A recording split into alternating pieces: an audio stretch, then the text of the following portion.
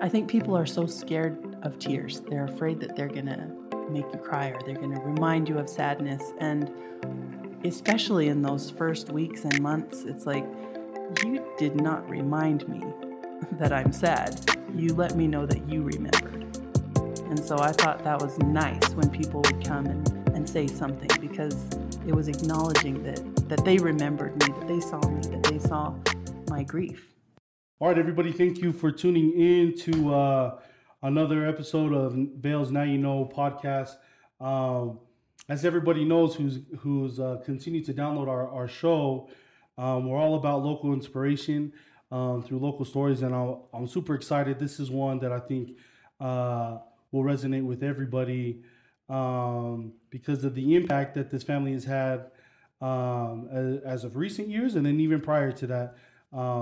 It seems like it's something that continues to keep ebbing and flowing, at least in our Utah community, is their influence for positive. We'd like to welcome to the show Reno and Sunny Mahed. Thank you guys for being here. Thanks for having us. Thank you for having us. So I think I want to again.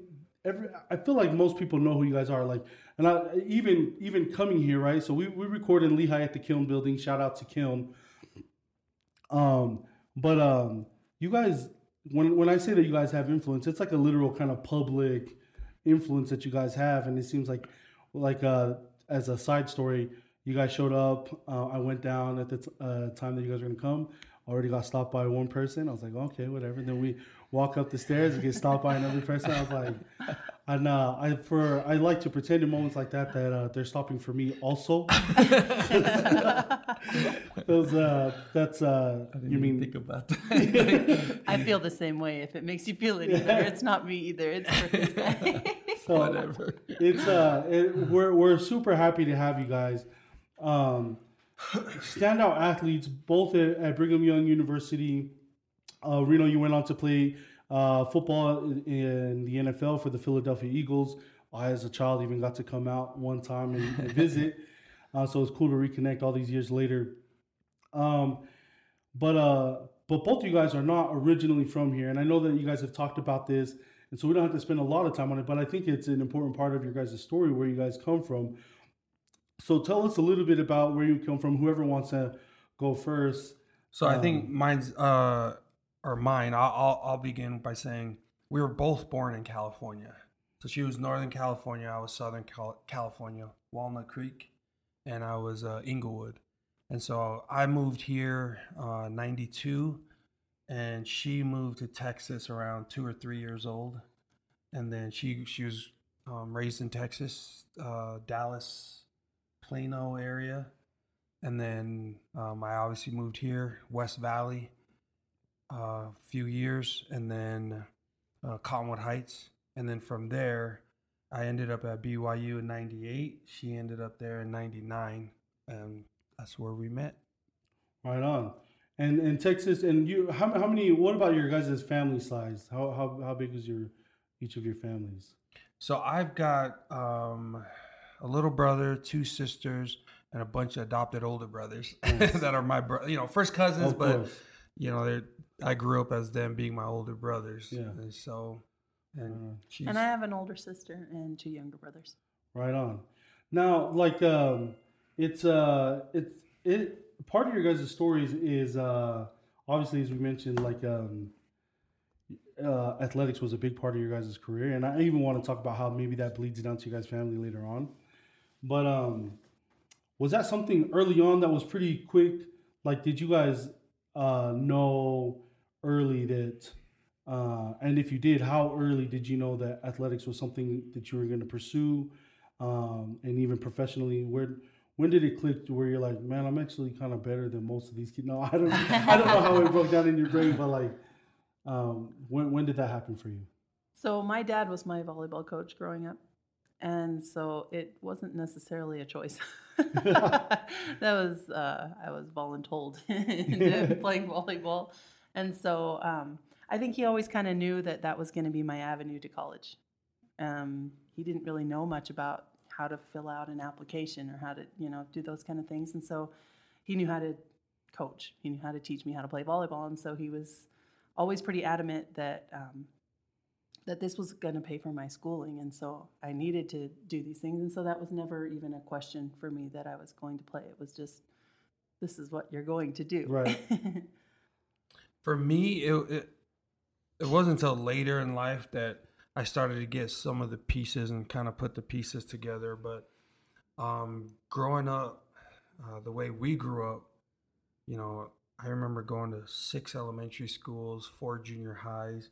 So you didn't really have kind of what do you call it? Your typical, you know, where you grow up with the friends and you play in the same sports teams. Right. And like, you know, we bounced around throughout Southern California, and then we moved to Utah. Played a couple years at Kearns, and then went up to Brighton. But it was something that I know my dad invested in. He invested in making sure he took me to camps.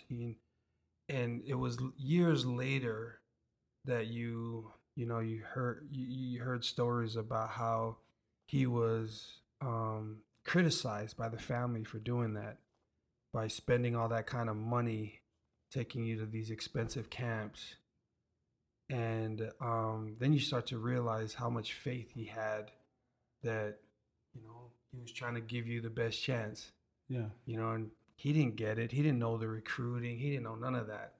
But I remember going to the USC football camp while I was living here. I mean, it was one thing if I went to it while I was in, you know, LA.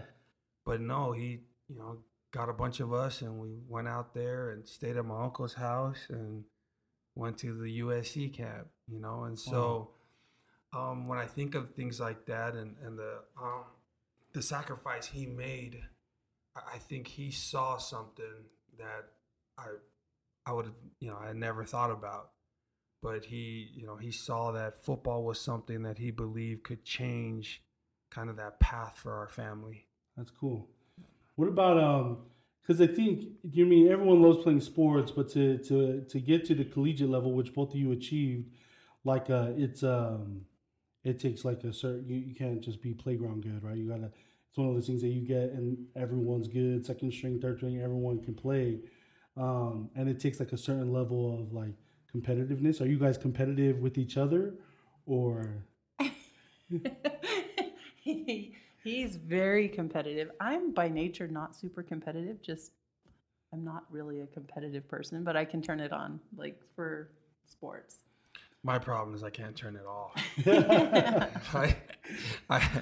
I have an issue with that. I have an issue with being competitive and in every aspect of it. I mean, it's like a checkers game at a family reunion or something. Like it just any family board game turns into everyone against him. They don't care who wins as long as it's not him. Do you enjoy that though? Do you enjoy everyone turning on you and No, I don't, because then I end up losing. But during it, you just kind of lose track of how you just like you done messed up because now everyone's going against you. Yeah. But during it, I'm just like, dude, you're an idiot for making that move right there because you just messed it up for me. That's so funny. Like, but had you did it for yourself, you know, if everyone was as competitive as me, the game would be, you know what I mean? Like, all right, everyone's trying to win, but nah, they're just all happy to play games. Like, whatever, dude. Like, I'm trying to win. That's funny. That's funny. What about I've always wondered this, and you two are kind of a unique situation because you both are powerhouse athletes. What about the next generation, your kids? You mean, because I feel like even just social pressures of whether it's spoken or not, right? There's people like, oh dang, that's Reno and Sonny's kids. They're destined to be great. Is there that pressure put on by you guys, or do you pay attention to it, or is it just we're gonna do us? So I think just you nailed it right at the end. We're gonna do us, and so us was we don't care about sports. Like there was so much sacrifice and time and energy that went into our careers that I think there was also a lot of, like I said, the sacrifice that we missed out on a lot of things that we would have loved for our kids to be able to do. And so it was always their choice, but we don't have a whole lot of athletes in our house. Like we have I think we have athletes. 3 or 4. We don't have a whole lot of how would I describe we don't care for them to be athletes. Yeah. It's not So something we ever wanted to push them to do. If they want to play, it's like, great, we'll sign you up. But I'm Yeah. not going to convince you to go. You know, I'm not going to. But even you that, crying, it's you like- don't want to go to practice. I'm not going to be that mom that's going to be like, no, you're going to go. It's like, all right, well, But guess we're not doing that. Yeah, even that, it's like, hey, I want to play basketball this year. I was like, all right. And if they don't tell us again, it's not me to tell you. Like, you need to make sure, like, sign me up. So a lot of the things they've played, any of them, it's some neighbor that's come over like, hey, we don't have enough kids. Your kid want to play? All right. Like, you know, and we have great neighbors that have, you know, they'll come and grab the kids because we have so many at the house that, so that's when the kids are playing. Like outside of that, I think for us, we just saw that there's so many benefits to it, but it's a sacrifice, you know, and we're very conscious about the whole, we wanted to make sure our kids went to mutual, you know, Yeah. like there was a lot of sacrifice to that. Like, and so, you know, our kids, there was one summer, it was singing camp, chess camp. There was like couple kids were at singing camp, 3 kids were at chess camp. That's awesome. And man. so it was it was funny for us to sit back that day and we looked and we're like, we have 2 at a singing camp and 3 at chess camp. And the other, I mean, we'd have more there, but they're not old enough to go to. Yeah. And so that, you know, it's not that our kids aren't playing. We have kids that are playing. Yeah. That's not the first choice, or maybe even the second choice. Yeah. Is there do you mind asking why like that was kind of a big deal to like, hey, let's just let the kids decide on themselves? if they Well, it want? wasn't just let them decide. For us, we decided. We saw the dynamics of our kids and our family, and we just wanted to have that time because I feel like sports, it is a big sacrifice, and there's some rewards to it, tons of reward. But we wanted our time. We wanted to have our family trips.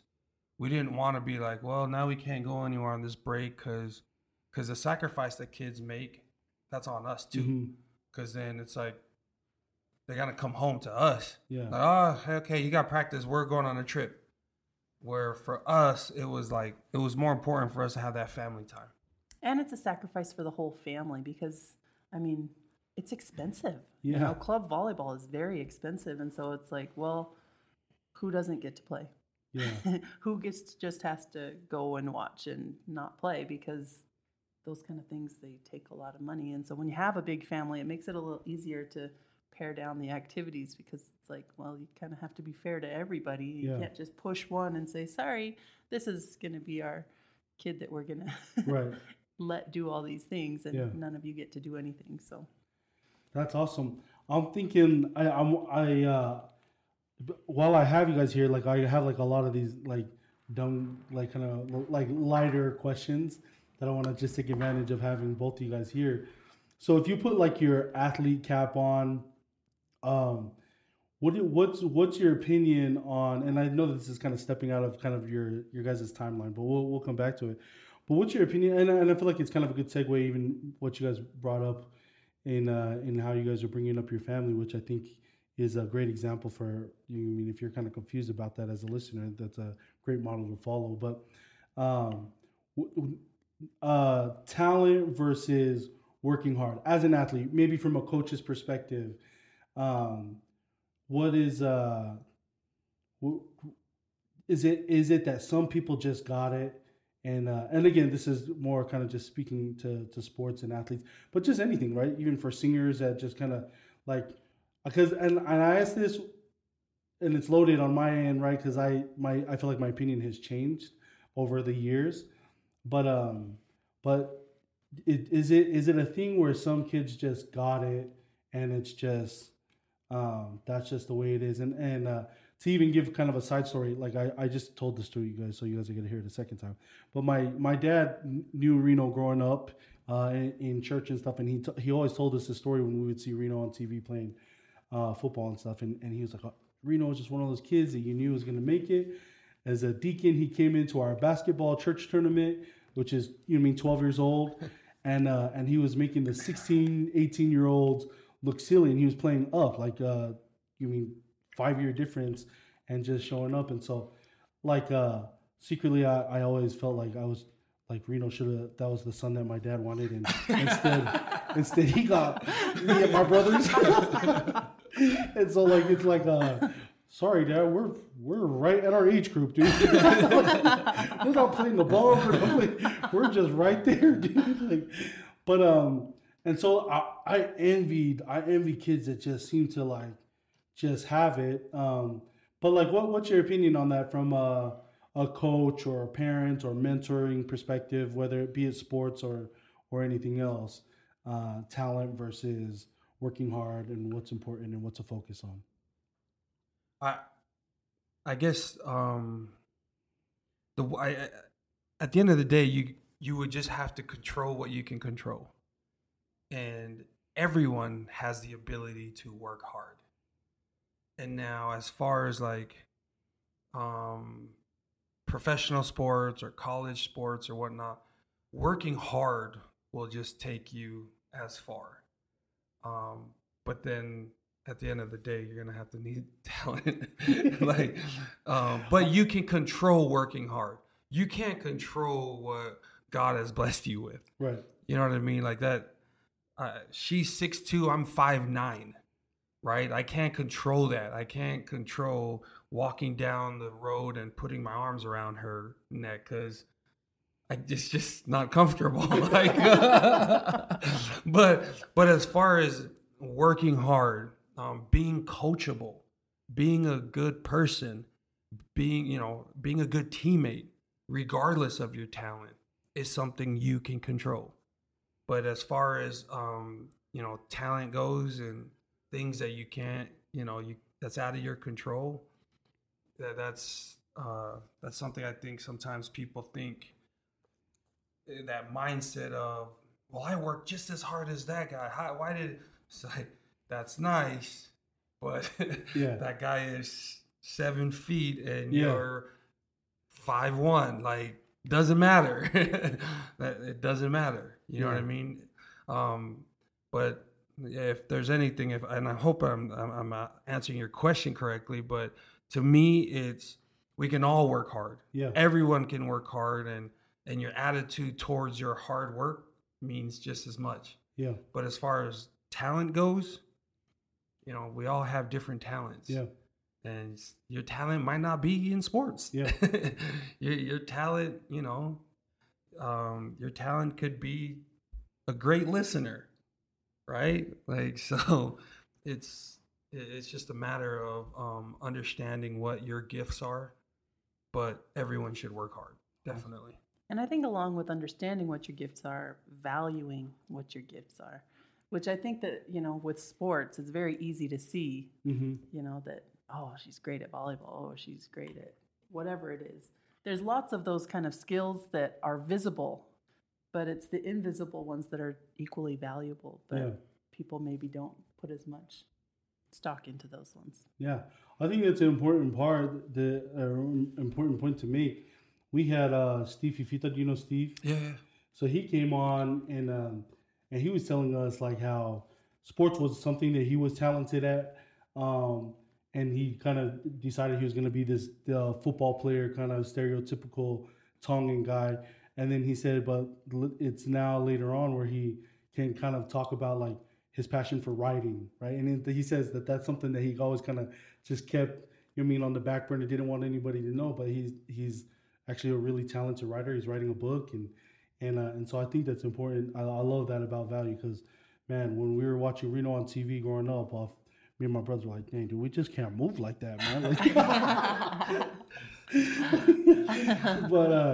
But I think that's awesome. Maybe one more on this, and then we can kind of come back to your guys' story. But like, How important is coaching? Because Reno, you mentioned being coachable. Like, how important is this idea of being coaching? Because I felt like as a young kid, I would look at, like, you know what I mean, athletes that I idolized, and for whatever reason, I didn't even know this, but anyways, I'm not even gonna get into that. But like, but like, I'm just like, at some point, those athletes are better than the coaches probably ever were. Some in some cases, and I'm like, man, what a like, you know what I mean? And this is kind of a new idea that's been stirring in my mind maybe within the past year or so, like about coaching and the value of coaching and what the coach's job is and how effective is it, right? Kind of just that whole idea of, like, if I have a kid who's coming to play for me and he was better than I ever was, like, what do I have to bring to the table? What are your thoughts on being coachable and even at a high level, still having a coach and being moldable? How is that possible? I played at very high levels. I was training for the Olympics, and so I think that even when there are coaches that maybe you are better than whatever they achieved, they still know more than you do most of the time, or they can see things that you don't see. And so I think there's something to be gleaned from everyone.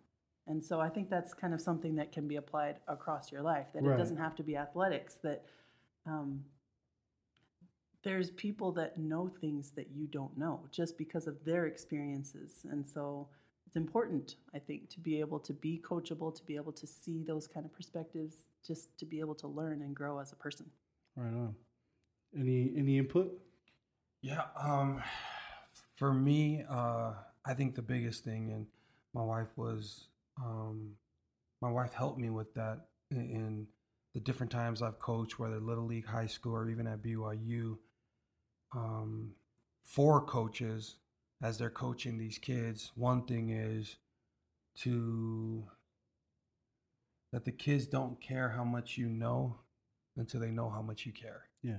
I don't know who the saying came from, but regardless of that, for the kids, I think it was easier for us, or I say us as Tongans, because culturally, I feel like we were coached our whole lives, and we have that ability to our respect for elders, to listen to them. I mean, when they tell you to do something, you do it. You know, there's no, like, you don't start thinking about, oh, I know more than this coach. I know. It's like we are taught to, these are your elders. They are, I mean, your cousin could be a day older, but they're older. Yeah. And so we have this this culture that teaches us that from the get-go. So I feel like for us players, for at least Polynesians and specifically Tongans, as a Tongan, that I've never had that issue with my coaches because of what I was taught growing up and how I looked at a coach and, you know, how I took it. And quite frankly, some of my best coaches that I always, you know, I wanted to get their approval was the hardest. When they were the hardest on me, I was like, all right, he's going to like me the most when I'm done. Yeah. Like competitiveness. Like, I took it as a challenge. No, that's awesome. I think I'm glad you guys shared those perspectives. It's funny because, like, and it kind of ties into what you both had mentioned. Like, I used to value just like you know what I mean? I wanted to be like, not me, but like, I always thought it was so cool to be the kid that felt like he never tried and he just was awesome. And then as an adult, I've learned to appreciate the people that just grind and work hard. And so I think your guys' opinion on that is super valuable. Now, going back to your guys' story, how I don't know this, but how did you guys meet? What's the story behind how you guys met? I'll let her tell. So it was my freshman year at BYU, and I was from Texas, so I didn't know anything about Utah, and so The first time I met him was on my 18th birthday, and I was driving home with my sister, and we saw him and a friend on the side of the road walking home, and so we picked him up in our old beater Ford Tempo. Nice. And we dropped him off to his dad's auto shop. And at the time, I don't speak Tongan, and so at the time, I guess his dad was telling him he should take me out. He told his dad, "No, thank you, she's too tall."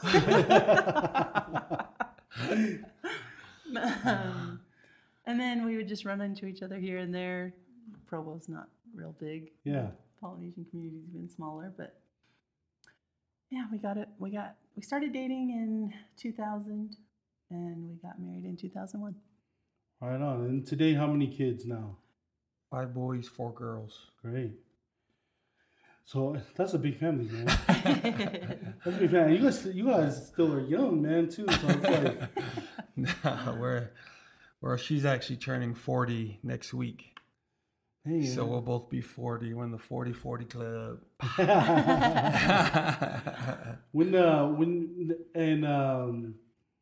On social media, like you guys often post about your guys' family. You guys have one of those families that people are like, dang, that just seems like a cool family to be in. You know?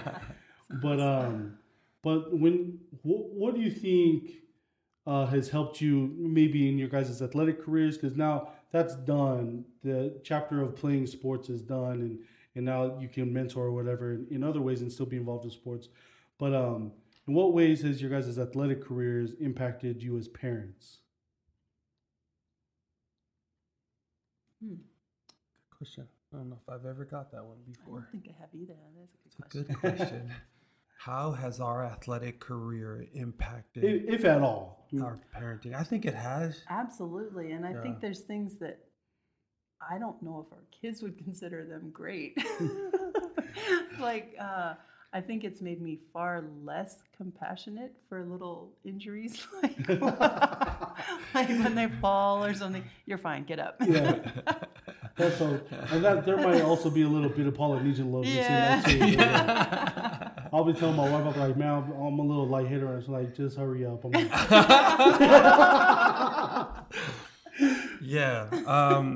I think if there's anything, again, a lot of it it's also culturally too, though, but just perseverance, like just all the different challenges, all the wins and losses in life, and that you're used to it.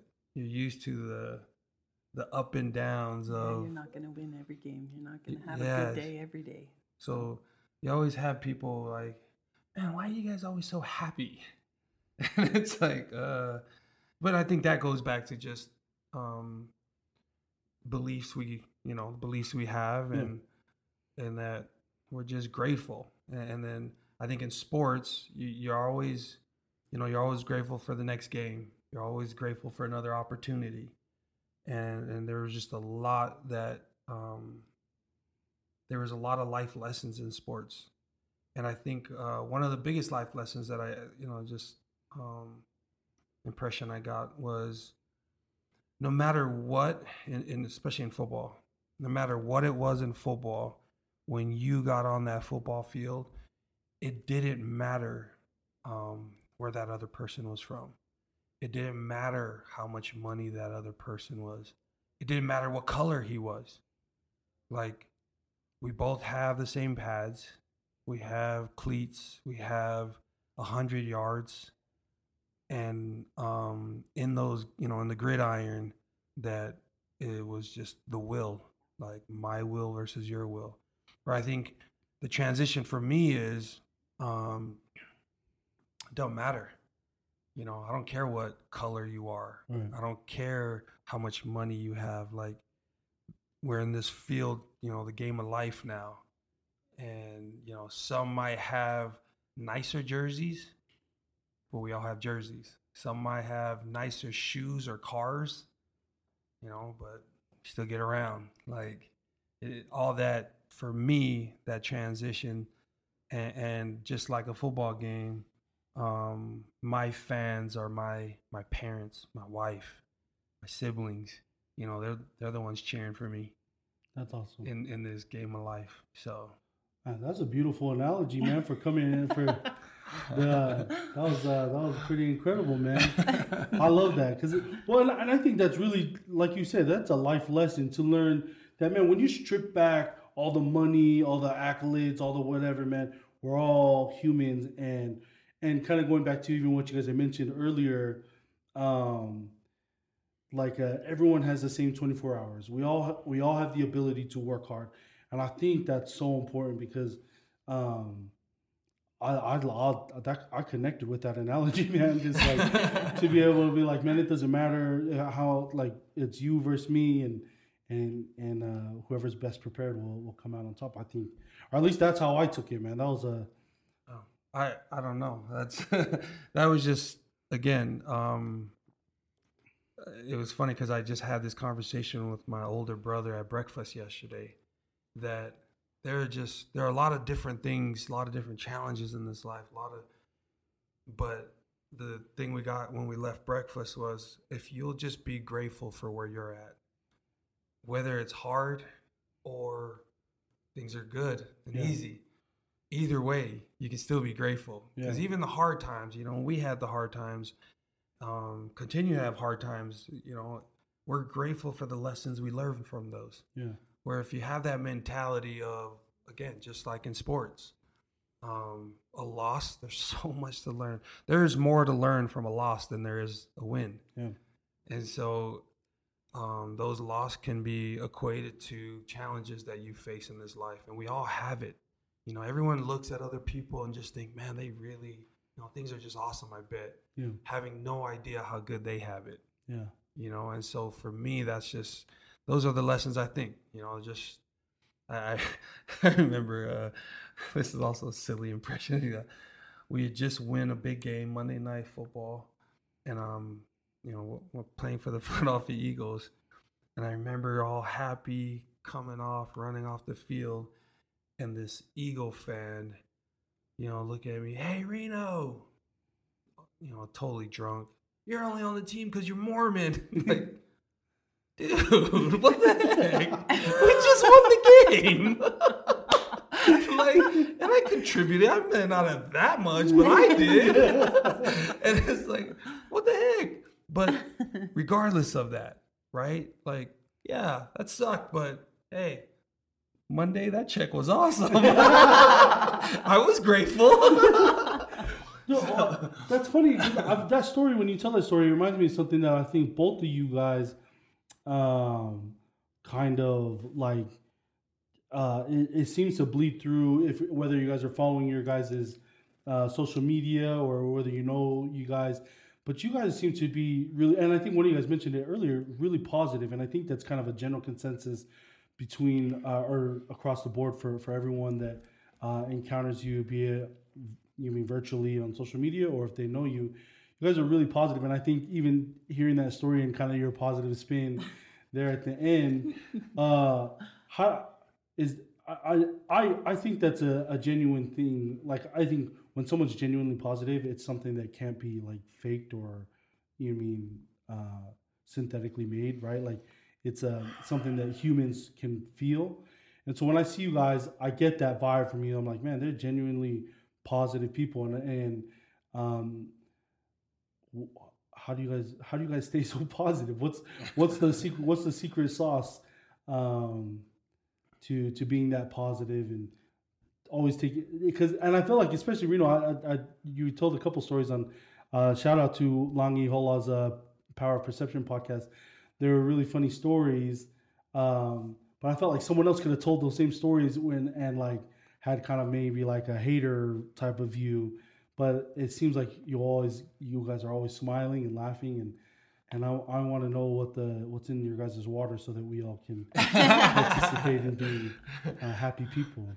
I think one of it is, speaking of water, like people, I had someone call once and be like, hey, you and your wife, you guys are like, I like asking you about certain things because you're like the cup is half full kind of people. And I was like, well, not really. It's not really half full. For us, man, we're just happy we get a cup. Like, and so regardless of what's in the cup, Because we believe in free refills. And so, you know, one of my dad's quotes that we kind of adopted as like a family motto is, I came with nothing and I've still got most of it. And so I think that having that kind of as the background, anything that you get is only a gain. And so when you came from nothing, which we kind of both, you know, we came from struggle. And so anything that I have is like so much more than I ever thought I would get. And so you kind of tend to feel happier about things like that when you don't expect much from life. I think that, you know, I don't think we feel entitled to much. It's, you know, anything that we get is a blessing. I could go an hour off of what you guys just said because, like, I'm a thorough believer of what you guys just mentioned, and not to side bust my little commentary onto your guys' comment because I feel like I can't top that, but maybe to add would be, I think your guys' gratitude or remembering, you mean where you came from, you mean remembering that we started off with nothing. I think that's so important. I think when people start thinking like that, entitlement is the perfect word, right? Like, well, I mean, think about this. Like, even for this country, right?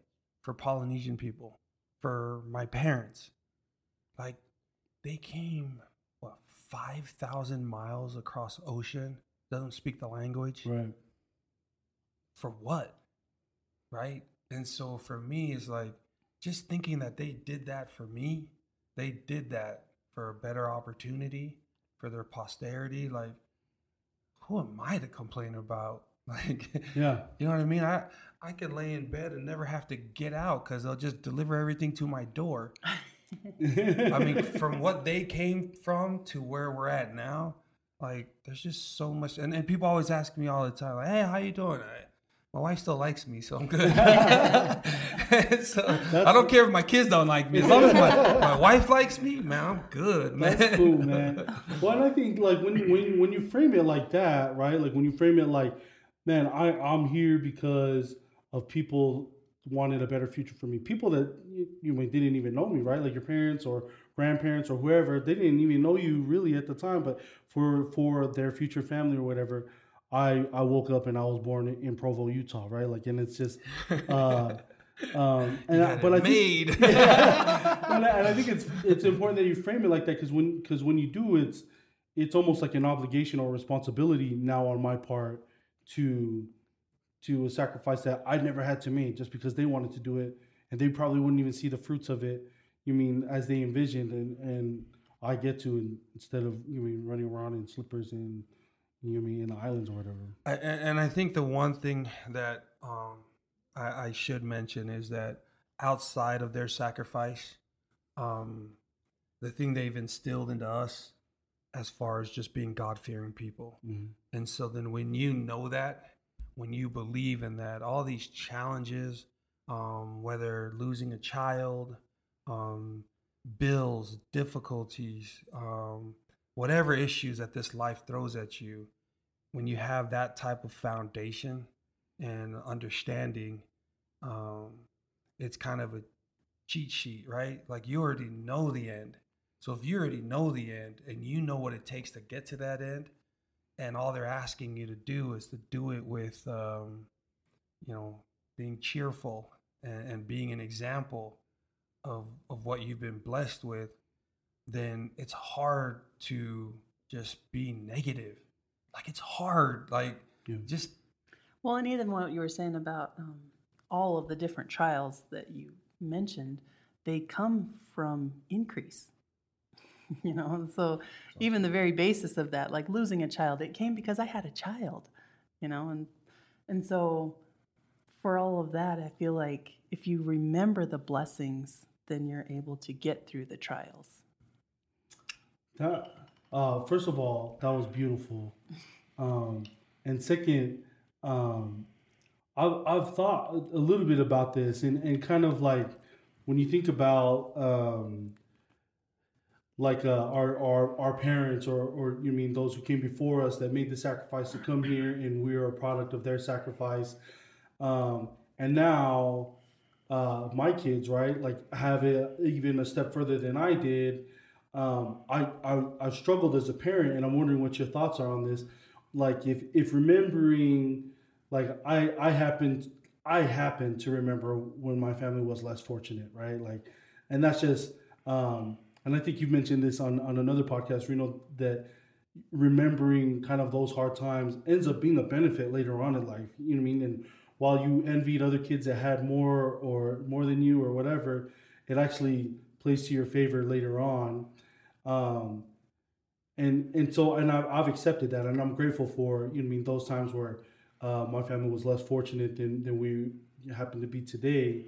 But then when I think about my kids will never even know that struggle. But my question is, then how do I, as a parent, or how do you still teach that same principle without being in the same circumstance? Is that is like if your kids will never grow up they weren't growing up in Crenshaw with the rat running around at a sleepover with your cousins. Um, I think for me, and I remember we had this conversation back in Jersey once when we saw those snobby kids, like their 16th party that they would show on MTV, that just having the perspective that regardless of what other people have, they have their struggles. You know, they're going through their struggles. And just like our kids now, regardless of what we went through and how we grew up, our kids, yeah, there might have been struggle, but this world is different. And these kids are going through their own struggles. And I don't think we could have handled the struggles they go through. And so that's why we came when we did, and they came when they did. And so, you know, we didn't have to deal with the phones and the internet and I grew up, there's times where you're sucking on sweet and sour, sauce from the McDonald's. But man, I grew up with my family 24/7, and it was an amazing childhood. You know what I mean? It was awesome. All the get-togethers, because we all lived by each other. Well, my kids don't got that. You know what I mean? My kids don't have their family as much like I did. And so they got different struggles. Everyone has the same struggle. So if we don't get into what is going on there, yep, and just focus on what's in your house and what they're going through, like the kids are going to go through, and just being mindful of that. I just did a fireside on Tuesday, and I just remember having this strong impression to share with these kids on how important they are in this time. And I think about that with my kids, like, and just how important what they're doing and how we're raising them, right? Like, so, I don't worry about that. I just worry about being able to do our best job as parents and how we, the best we can do. But there's lessons they're learning that I'm glad I didn't have to learn. 100%. I think that's such an important part to remember, that just because they didn't grow up with our same struggles doesn't mean that their struggles are less valid. Hold less weight, Absolutely. But I'm wondering what your thoughts are, Sonny. Kind of along that same vein, that I think that when you know what the end goal is, we can all get to that same end goal. Our paths might look very different, but the end goal, we want to be good people, right? We want to raise our kids to be a good person. And so there's so many different ways to accomplish that they don't need necessarily the same exact struggles that we had in order to get to that end goal. Yeah. I want to kind of pivot our conversation. We talked a lot about your sports, and thank you for sharing that, by the way. But and kind of talk a lot about your family, and you guys also mentioned, and we'll cover it, but there was a time where you guys, what year was that when you guys lost one of your kids, your daughter Elsie? 2016, end of 2016. 2016. And what number was Elsie? 6, 7. Number 7. And then Steele and Lucky. So we've had 2 since Elsie. Okay. So yeah, she was number 7. This is such a moving and like inspirational piece of your guys' story. Because I think in terms of circle of influence, your you guys already had a pretty good circle of influence locally, and that's kind of what we're about, right? Like just people who have influence in our local community, Utah. We aim to be a Utah media like thing. That's our little stupid thing, but that, and then this, and I love the way you framed it, and I don't even want to try to attempt how you just mentioned it earlier about increase, but you guys have been able to take something that was heartbreaking and tragic and you mean something that nobody wishes upon anybody, and increase your influence.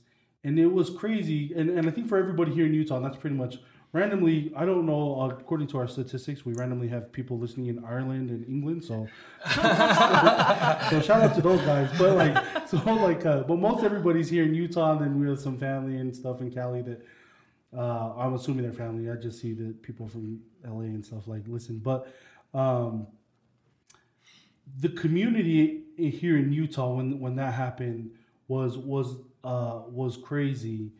But and you guys have, and if you want to know more about the story, you guys have been very transparent and vulnerable in terms of letting everyone in on kind of that story and letting everybody feel with you. But I'm curious as, and I do want to kind of cover things that you guys have already covered, but as a family, you two as a couple, and then even I'm also wondering about your kids too. How is dealing with that today, right? And I want to go into kind of another subject after this, but answer this because, let's just answer that. Then I want to kind of. So what is it like as of right now? Yeah, as a family, like, and let me just give context to my long thought. Sorry, I'm going to talk for a while. Sorry, listeners. I know you're here to listen to these two. But do you guys know who Steve Tate is? Steve and Savannah Tate. Yeah, so we've done an event together last year. That's all. So our two charity with foundations, our two foundations together did an event so together. I love the Tate family. We're in the process of Steve coaches his son's football, so we're going to get him on our podcast after. But we're in the talks of getting on our podcast. And so when I read his book, and Steve and Savannah Tate went through a similar thing. They lost a child. So we were in the hospital at the same time. No way. Yeah, so we were in the lobby together. That's when we just ran into each other randomly. He played at Utah, I played at BYU. So, yeah. And I had texted him. I had texted him about his son's situation. And then, the next day, my daughter's incident happened. And so then we were in Primary Children's at the same time.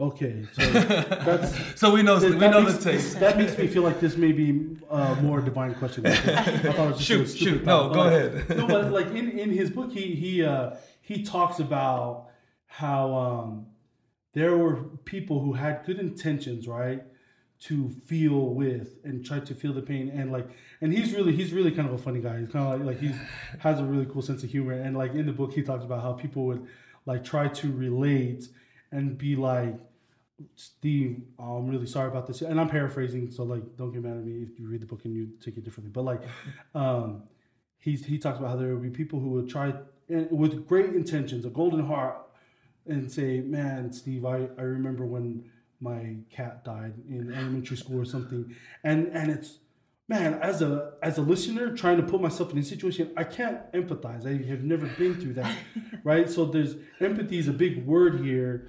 And people attempt to empathize and end up sympathizing with something that's, even me trying to put myself in that situation, I get hecka annoyed of whoever that person is. Right? I'm just you insensitive. Nah, so what's that? So what was that funny saying? Or not a funny saying. Dan Crenshaw just said, the congressman out of Texas. Work hard not to offend. Work harder not to be offended when it wasn't intended. So for me, I feel like kind of something I had to adopt because, it's a natural thing. I'm sure we've probably been guilty of it, at some point. But it's kind of like, lucky for you that you don't know what this feels like. And so that's kind of how I've helped myself to not be offended by that it's like, well, that's lucky for you that you're able to hold that as with the same weight. But at the same time, it's like something that was very, very difficult for one person might not be that difficult for another. And so when somebody has come and said, I relate to you because I'm going through a divorce, to me it felt like, well, okay, I don't see where the correlation is, but that's what your hard thing is right now. And so that's where we can connect on the same page, where everyone's going smarter through different than me. things. For me, I just played dumb. Oh, thank you. All right. But I get it. Yeah. Well, and even me, right, being here and even talking about this, I feel like an obligation to be sensitive to the situation, because I can't sympathy or empathy is a big word, right? I can't feel because I have felt, and I want to respect and not try to pretend that, right? But even amongst probably all these insensitive people who, I believe all of them have golden hearts, right? They're probably all meaning well and saying, you know what I mean, that, but like, man, I just feel like I wish their mom was there to slap them upside the head or something, because it just seems like, you know what I mean, kind of. But what do you think? What's your advice to someone in that situation who can't necessarily feel because I have felt, but I am going to try to feel? What, like, for those people who are now realizing as they're listening, they're like, oh my gosh, I'm that insensitive person. Stop doing it.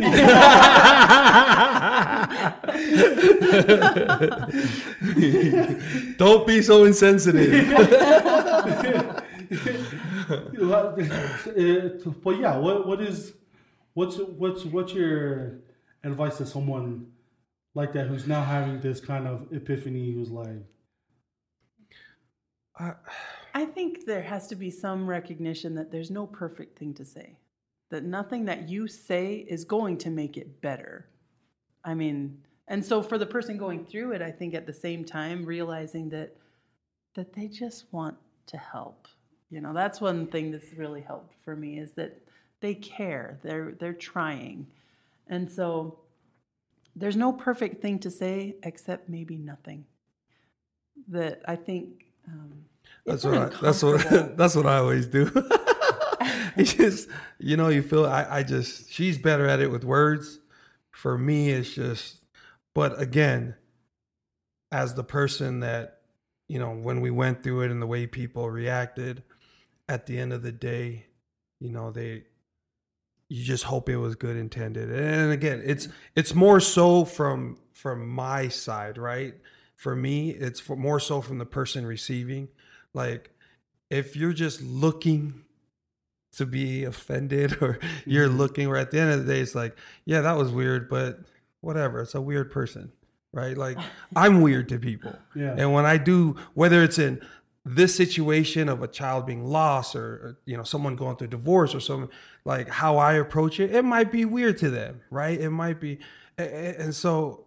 And that's the other half of it, is that everyone is so different. Everyone wants to be comforted differently. Some people want to be left alone. Some people want people to show up. Some people, everyone is going to react differently. And so there's not really one size fits all. This works for everybody. Right.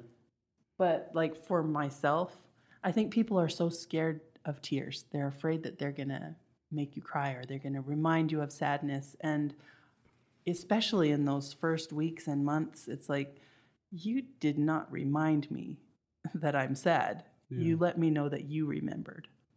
And so I thought that was nice when people would come and say something, because it was acknowledging that they remembered me, that they saw me, that they saw my grief. That's really profound when you guys share that. And I'm glad that you bring up grief, because grief, I think, has a lot of preconceived notions in like that you don't want to feel grief, right? Like, you shouldn't be, but like I think experiences in life will teach you that grief is kind of something that needs to happen sometimes, and it's not really something that you can quantify and say it's going to be, 2 weeks of quarantining or what, it's something that's ongoing. What would you say your biggest lesson around grief has been since 2016 when this tragic accident happened? Therapy. Yeah, that was huge for So us. as a former, not just athlete, but a football player, that your top mental toughness, be tough, but like suck it up, get up, like everything about that game is just mental toughness. And so when you think of therapists and clinicians and whatnot, it's like, oh, that's for the mentally weak people.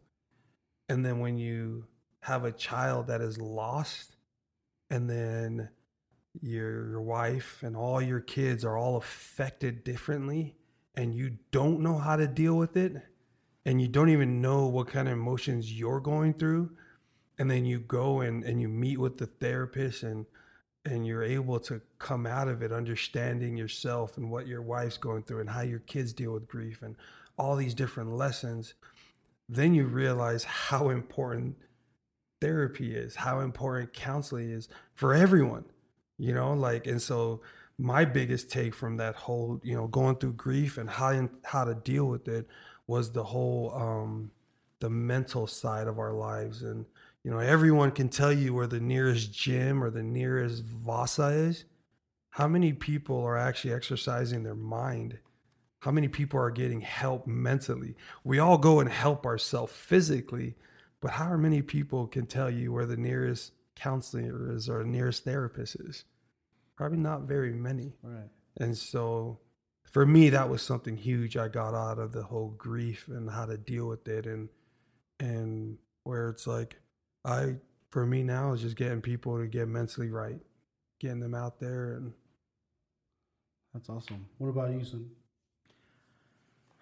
That was huge for us because as a mother, I had so much heavy sadness of my own that I didn't know how to parent these grieving kids because they were all so different. One that would bottle everything up, one that would react in anger, and one that acted like nothing happened, because I had so many kids that could show me like so many different reactions. And so that was really a critical piece for us moving forward in a healthy way, that we all felt like we were getting the help that we needed and the support and the tools, just to be able to move forward in a healthy way. I feel like most recently, one of the things that can be hard is when you start healing, because in the beginning, you don't want to know that it's going to get better because your grief is so tied to your love for your child that it doesn't seem like it's ever going to get better. And you don't even want it to at that point, because it's like, well, no, that makes it sound like I'm going to forget them or that I'm going to stop loving them. And that's just never going to happen. And so I'm never going to heal from this. And so I don't know how much you talk about faith on this show, but for me, a critical piece, really the most critical piece, has been acknowledging the healer, and that it is possible he can heal all wounds. I used to talk about how I was just going to have this Elsie-sized hole in my heart forever. And recently in sacrament meeting, I was able to bear my testimony and talk about how that wound, as it has healed, looks more like pierced hands. That is what's on my heart now. Jeez. I think, again, I think that's so profound. I think that's, I think it speaks to what we had mentioned earlier about just this influence that Elsie herself has helped kind of everyone, and I think given your guys' local fame, you know what I mean, in terms of your guys' athletic careers, this was widely known amongst the Utah community what your family was going through. And you guys have been very also transparent about your guys' faith and your involvement with the church in terms of, helping you through this. I noticed, again, in my little due diligence of trying to listen to all the interviews and watch all the videos, I even always remember, I've noticed that Reno, and all the interviews you've done, you've always made it clear to mention the full name of the Church of Jesus Christ. And it's just like a little side note, like, man, he said the whole name in every interview. And whether you're a faith person or not, I think that's been the beauty of, and you guys talk about miracles from LCN. I think as a outsider, that's been one of the miracles for me, to see people be touched and moved spiritually that wouldn't even call themselves spiritual, right? And to be moved in that way. And I want to wrap up, but when I have a last question that I ask everyone, but just to kind of wrap up our thoughts, at least on this, is overall thoughts on it, of course, but then what has been like the unexpected lesson through this trial of losing a child? Something that, and maybe you've already hinted towards, what your answer might be, but mine was empathy. She used to tell me I sucked at empathy, and then I think after losing my child, it has taught me that. Like, it is like seeing because I used to see other people struggle and just be like, suck it up. Like, there's a lesson to learn there. Like, you got this. To where now it's just like, there's a process. I get it. There's to everyone's struggle. And so for me, I believe it's empathy that hit, before I didn't even know what the word empathy meant. Like, hon, you don't have very much empathy. Like, what is that? Like, hon, this is like, suck it up. Like, and so it took losing a child to realize, how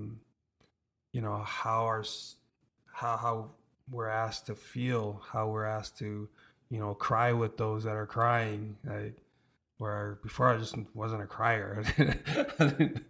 Nah, football players are supposed to be tough. Right. There's no crying in football. But you learn to to mourn with those and to feel for those that are going through whatever they're going through, any struggle in life. So that's awesome. That was it for me. I guess for me, you're taught certain things growing up. And at some point, I think everybody eventually will come to a point where you have to decide and know for yourself if you believe those things. And so for my faith, this has been a life-changing trial, because it's given me so much incentive to live well, to, that I believe I'll see her again. And I want to be someone that she can be proud of. I want her to be able to say, this is my mom. And so just, it has solidified many of the things that I've always been taught, that now they're written on my heart instead of just on the pages of the scriptures. Right. I think that's man, you guys are giving me the feels on my arms and back, man. It's the Hawaiians chicken skin. Yeah. I think as before I ask my last question, just thank you guys literally again for the impact that you guys have had on the Utah community and through sharing your guys' story. It's just sorry, I'm going to sneak in one more question before my last question. Dude, no worries. But what and this is because I'm sorry. I'm asking for my wife because my wife looked at me. She's like, she wanted to make sure made the most of our time together. But I read a post, Sonny, that you posted. I think it was on Instagram or Facebook, and it was, and you, forgive me because it was a while ago, but within I think the last year. But and I'm gonna try off of memory to try to paraphrase, and it was something along the lines of that particular day was harder, or you know what I mean, you grieved more on a random particular day than you know what I mean another, and it had been you know what I mean time has passed, and some might say time heals all. I don't know what the heck did, but it was a really powerful post, and if you remember, you can reference it yourself. But I thought there was a lot of power in it, in learning that is the human experience to feel, and I think it's so important that you brought up what you brought up earlier, that the healing process is you know what I mean, if you mean it's okay to laugh at a joke and you still remember, you know what I mean, you mean there it does, you don't have to like you had mentioned, I don't want to try to re-say it because I sound like an idiot, but like how you said grieving, there was a time where that maybe was accepted as this is just going to be the rest of my life. But like, anyways, I'm talking a lot again, but that post was referencing, you know what I mean, a day, you know what I mean, sometime after that just was harder. Today, do those days still come up, and what is the lesson in that, or your advice or thoughts, just kind of generally, because on that, when I read that, I don't know, the only thing that happens to me is that I can put it into words is I just feel. I feel when you post that, and I don't know what to say because I don't want to be inappropriate, right? Like, and I want to be sensitive to the situation, and like, and you mean it's just what today when those days come up, what's your message to everyone about that? So I think there's like this misconception that grief ends, that, you know, eventually you're going to get to the other side of it, or even with the healing, that it's going to be complete and then you won't ever feel sad about it ever again. Right. And that's just not true. That there's always going to be times that pinch a little more than others, and sometimes it'll be something you can anticipate, like a birthday or maybe when the day they died, and sometimes it's not. Like first day of kindergarten, she never was in kindergarten, you know, and so who knew that was a day that I was going to now mourn. But I think as you're moving along, grief is like an ocean. That's kind of it comes in waves, and eventually you start learning how to swim. That you start learning what's going to set it off, or sometimes that wave is just going to knock you over, and that's okay, because now you know that, okay, but it will recede. And then, you know, things can kind of go back to a new normal. That people used to tell me that all the time, that you're going to kind of settle into a new normal. And at first it sounds like, well, I hate the new normal. Yeah. You know, I don't want this new normal. But just because it's new or because it's different doesn't mean it's bad. Yeah. It's just different. And especially when, you know, you're able to rely on faith, and you know that everyone has terrible things that are going to happen in this life. That's just the nature of mortality. Yeah. And so when you know that things might not be okay in the way that you want it to be okay right now, that's probably just how things are going to be, but eventually everything will be made right and whole. And so if you're able to hold on to that, then you can see that this will pass. Like, this is anything that happens in this life, no matter how permanent it feels, this life is not permanent. I mean, we're all going to towards the same end. You know, none of us makes it out alive, right? Yeah. That's beautiful. Do you want to add to that, Reno? No, because I think it'll take spirit away from it. I was going to say that, yeah, that's why we shouldn't be scared to die. Everyone is so scared. Yeah. Don't be scared. If you're scared, go to church. That's funny. Well, sheesh, man. Again, another beautiful analogy. I'm an analogy guy, so that ocean grief and learning to swim was an Instagram quote for me. My football one was better. The competitive. My bad. I'm more spiritual than you are.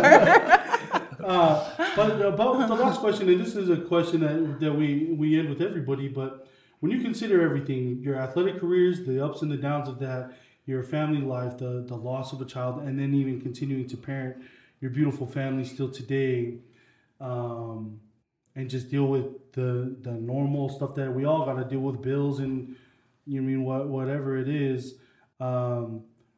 You look back, what are you most grateful for in considering your journey?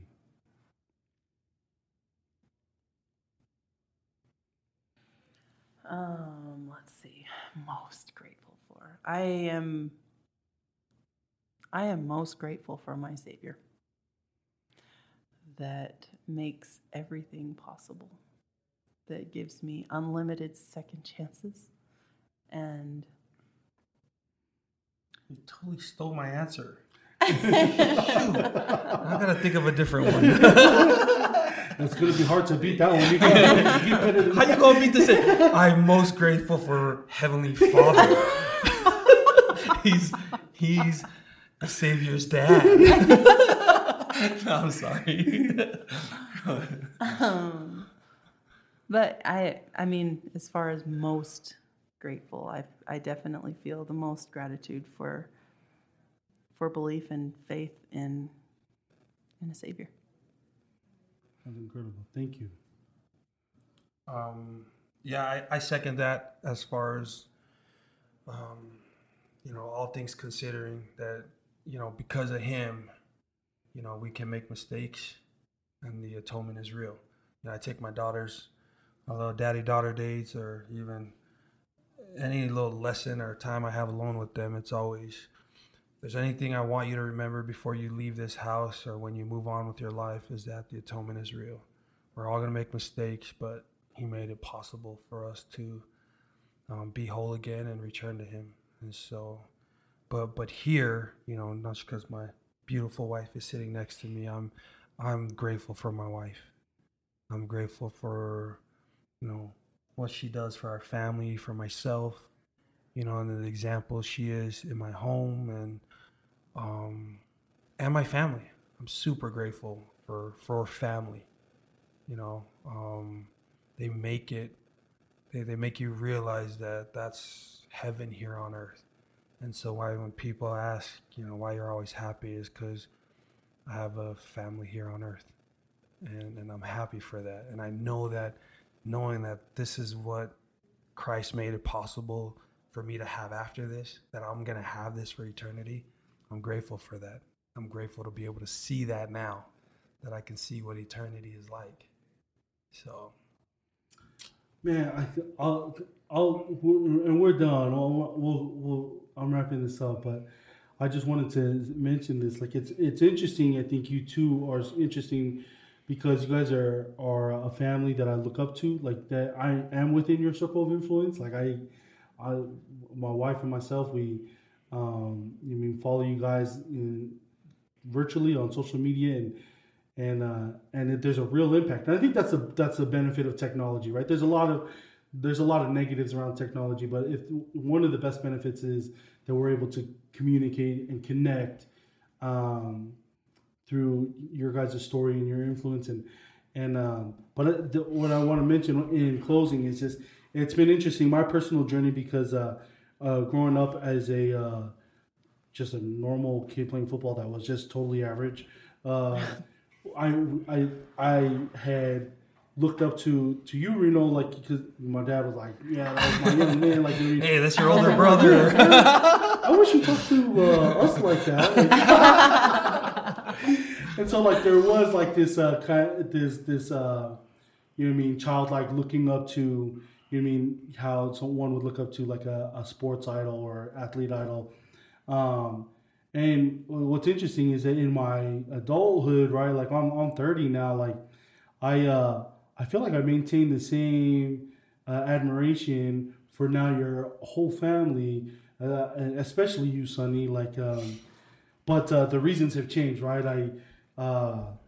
It's now admiring from perseverance, gratitude, happiness, family, and so it's been kind of cool for me to kind of like my emotions to kind of grow up, right? From just like wanting to run the ball like a certain way to now just admiring eternal principles, right? Like kind of things that last longer than sports will, and that's, I mean, just persevering through hard times, being grateful, empathy, sympathy, you know what I mean? All of that. And I just think, as a side note, as a fan, follower, or admirer, whatever you want to call it, that's my personal thank you to you and your family. But Reno and Sonny Maja, thank you guys for coming in. Thank you for having us.